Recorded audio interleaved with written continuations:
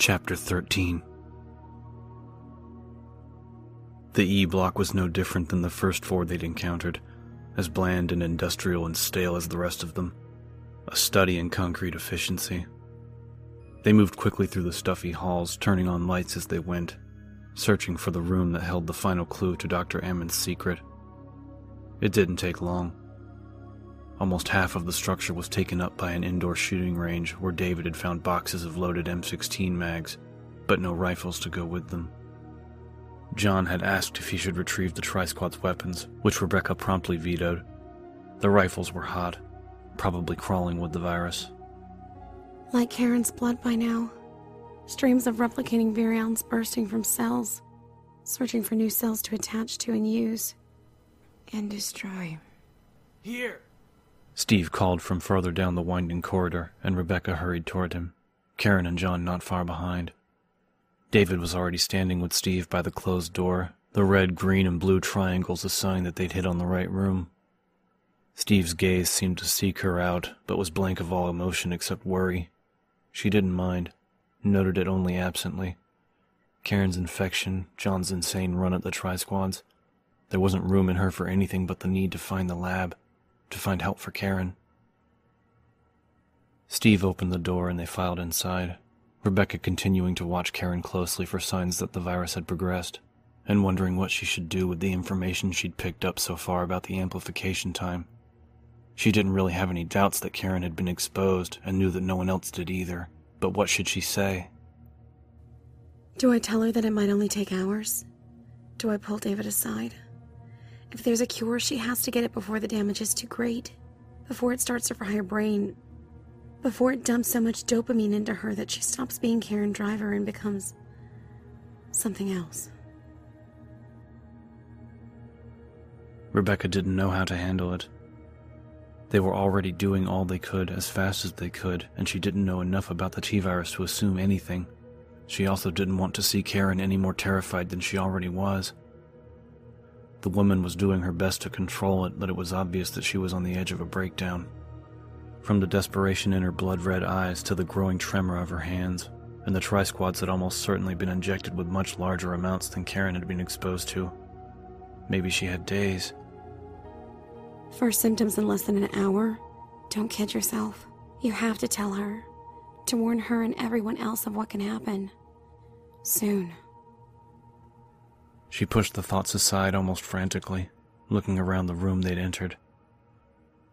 It was smaller than the test chambers they'd come across, and emptier. There was a long meeting table pushed to the back, a half-dozen chairs behind it.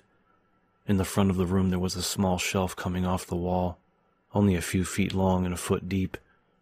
There were 3 large buttons on the flat surface, red, green, and blue. The wall behind the shelf was tiled in large, smooth gray tiles, made from some kind of industrial plastic. That's it, Steve said. Blue to access. With barely a second's hesitation, David walked to the counter and pushed the blue button.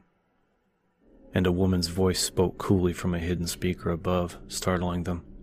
It was a recording, the bland tone eerily reminding Rebecca of the final moments at the Spencer estate, the triggering system tape. All personnel must evacuate immediately or process deactivation. You have 5 minutes. Blue series completed. Access reward. One of the tiles behind the shelf slid away, revealing a dark recess set into the concrete. As David reached into the hidden space, Rebecca felt a surge of frustrated anger and disgust for Umbrella, for what she realized they had done. It was despicable. All of those tests, all that work, set up to dole out treats to T-virus victims. Get through the red series, good dog, here's your bone. And what was the reward for making it through all the tests? A piece of meat? Drugs to ease their hunger? Maybe a brand new weapon for them to train with? Jesus, did they even understand what they'd been doing? She saw the same curled sneers of horror and disgust on the faces of the others, and saw the same growing dismay as they watched David pull a single tiny item from the recess, what looked like a credit card with a slip of paper stuck to one side. They gathered around him as he held the item up, his dark gaze heavy with an almost manic disappointment. It was a light green key card, the kind used to open electronic doors, blank except for a magnetic strip, and the scrawled words on the small square of paper said, Lighthouse Access, 135 Southwest/East. Handwriting's the same as on Ammon's note, Steve said hopefully.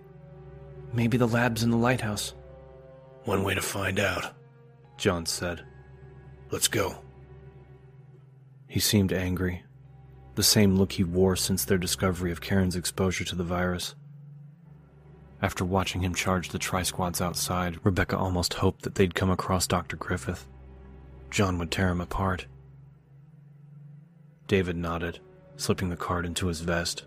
The fear and guilt that he felt were obvious, playing across his features in a constant twitching mask. Right. Karen? She nodded, and Rebecca saw that her already pale skin had taken on a waxy tone, as if the top layers were becoming translucent. Even as she watched, Karen started to scratch absently at her arms. Yeah, I'm good, she said quietly. She has to know. She deserves to know. Rebecca knew it couldn't wait any longer.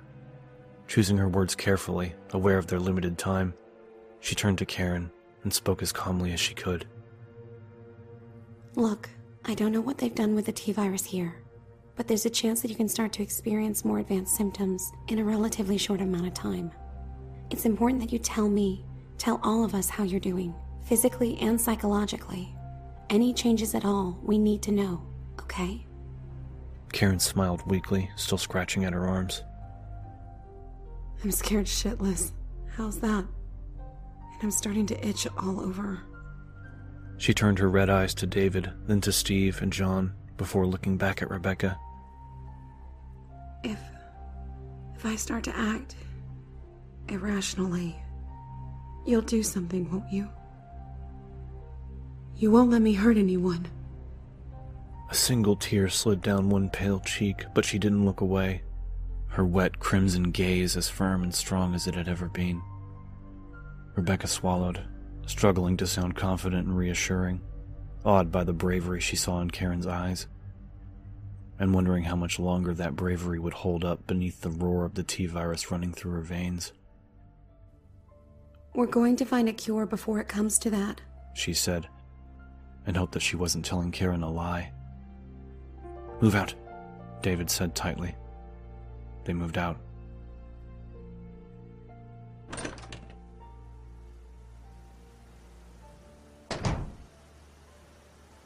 The grounds of the facility were on a definite, gentle slant, rising to the north. But as they left the E-block and started for the towering black structure that perched over the cove, the curving slope became much steeper. The rocky soil angled up sharply, maybe as much as a 30-degree incline, making the half-click walk into a hike. David ignored the strain in his back and legs. He was too worried about Karen, and too busy tearing away at his own incompetence to bother with physical discomfort. They were closer to the shimmering waters of the cove than they had been since climbing out of them, and the cool, whispering breeze off the moonlit surface would have been pleasant on some other night, in some other place. The swaying ripples of soft light and the soothing murmur of waves were almost a mockery of their desperate situation, such a sharp contrast to the chaos inside of him that he found himself almost wishing that there were still tri-squads roaming around. At least then this would feel like the nightmare that it is, and I could do something. I could fight back, defend them against something tangible. Ahead of them, the rising land curled around to the east, dropping away to a foaming sea far below. The cove itself was fairly calm, but the sound of waves smashing against the cliffs grew louder as they hurried on, approaching where the ocean met towering cave-riddled rock walls. John had taken the lead, Karen next, and then the two younger team members. David brought up the rear, dividing his attention between the compound to their left and behind, and the dark structures ahead. Directly in back of the lighthouse was what had to be the dormitory, a long, flat building almost twice the size of the concrete blocks they'd left behind.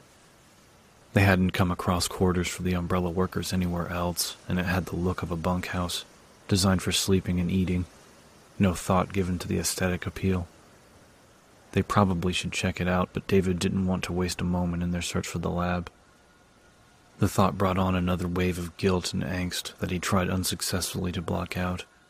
He needed to be effective, to get them to the laboratory as quickly as possible without floundering in his doubts and emotions, but all he kept thinking, kept wishing, was that he'd been infected instead.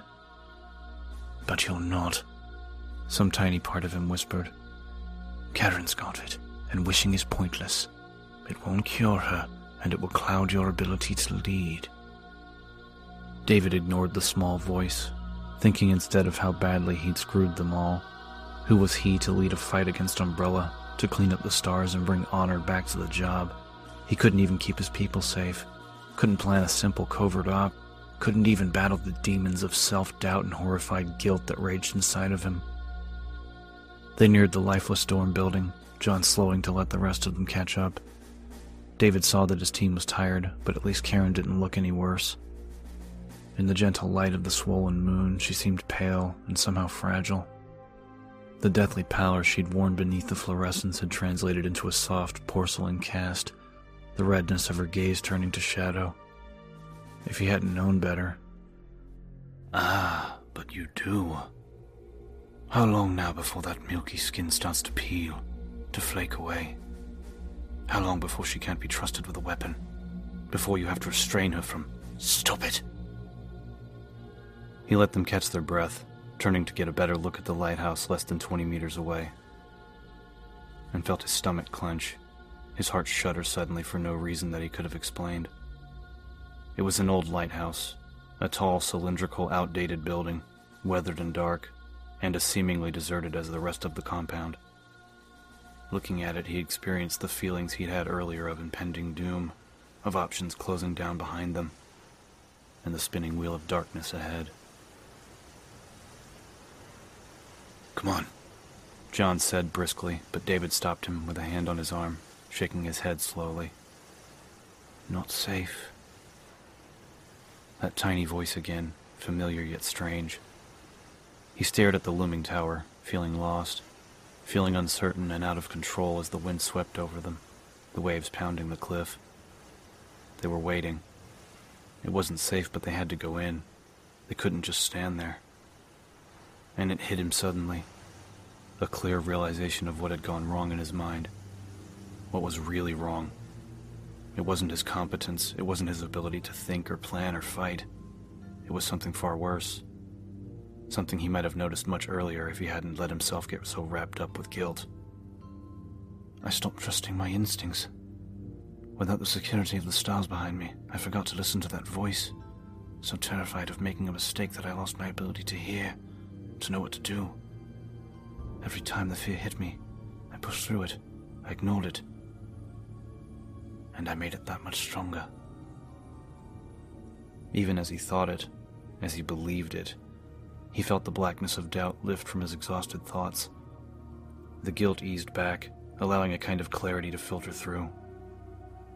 And with it, the tiny voice inside took on a power that he'd almost forgotten it could have. It's not safe, so hit the door fast. 2 in low, the rest high and covered outside. All of this flashed through his mind in seconds. He turned to look at his team, watching him, waiting for him to lead. And for the first time in what felt like an eternity, he knew that he could.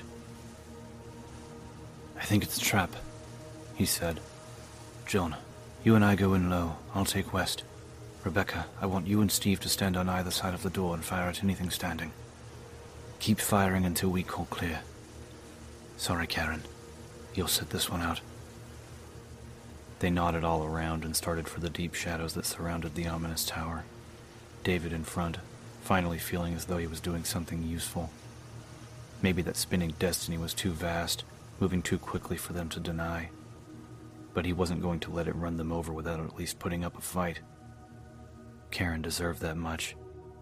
They all did. Karen hung back as they moved into position, leaning against the back wall of the large building behind the lighthouse to watch. She felt winded by the climb up the hill, winded and strange, and there was a buzzing in her brain that wouldn't go away, wouldn't let her fully concentrate. Getting sicker. Fast. It scared her, but somehow it wasn't as bad as it had been. In fact, it wasn't really that scary at all. The initial terror had gone, leaving her with only a memory of the adrenaline rush, like a whiff of a bad dream. The itch was distracting, but not exactly an itch anymore. What had felt like a million bug bites on her skin, each separate and distinct and screaming for relief, had connected. It was the only way she could think to describe the sensation. They had connected, had become a thick blanket over her body that crawled and squirmed, as if her skin had come to life and was scratching itself. It was weird, but not exactly unpleasant. Now! At the sound of David's voice, Karen focused on the sudden action in front of her, the buzzing hum in her head making it all seem strange, sped up somehow. The door to the lighthouse crashing open, David and John leaping into the blackness, bullets flashing and booming, the high whining rattle of an M16 inside. Steve and Rebecca ducking and firing out and in and out again, their bodies blurred by the speed, their Berettas dancing like black metal birds. It was happening so fast that it seemed to take a long, long time for it to stop. Karen frowned, wondering how that could be, and then saw David and John step back out into the blue light of the moon, and realized that she was happy to see them, even with their strange and distorted faces, their long bodies that moved too quickly. What's happening to me? Karen shook her head, but the buzzing only seemed to get louder, and she was afraid again. Afraid that David and John and Steve and Rebecca would leave her behind. They'd leave her behind and she wouldn't have anyone to ease her mind. That was bad. David was in front of her, staring at her with eyes like wet, dark cherries. Karen, are you all right? At the look on his round and pointed face and the sound of softness in his voice, Karen felt happy again and knew that she had to tell him the truth. With a tremendous effort, she found the strength to say what had to be said, her voice coming out of the crawling body and the buzzing sounding as strange to her as the wind. It's getting worse now. She said. I don't think right. David, don't leave me. John and Rebecca, their hot, hot hands touching her, leading her away into the darkness of the open door. Her body worked, but her mind was clouded by the trembling, buzzing hum. There were things she wanted to tell them, things that drifted through the cloud like flashes of pretty pictures, but the building they moved her to was dark and hot, and there was a body on the floor holding a rifle. His face she could see. His face wasn't strange. It was white and curling, textured like the buzzing and the crawling. It was a face that made sense. I got the door, Steve said, looking up and grinning white teeth. 135. There was a keypad next to an open hole, stairs leading down. And Steve's teeth disappeared, his flat face wrinkling. Karen? We have to hurry. Hang on, baby, hang on. We'll be there soon. Karen let them help her, wondering why their faces looked so strange, wondering why they smelled so hot and good.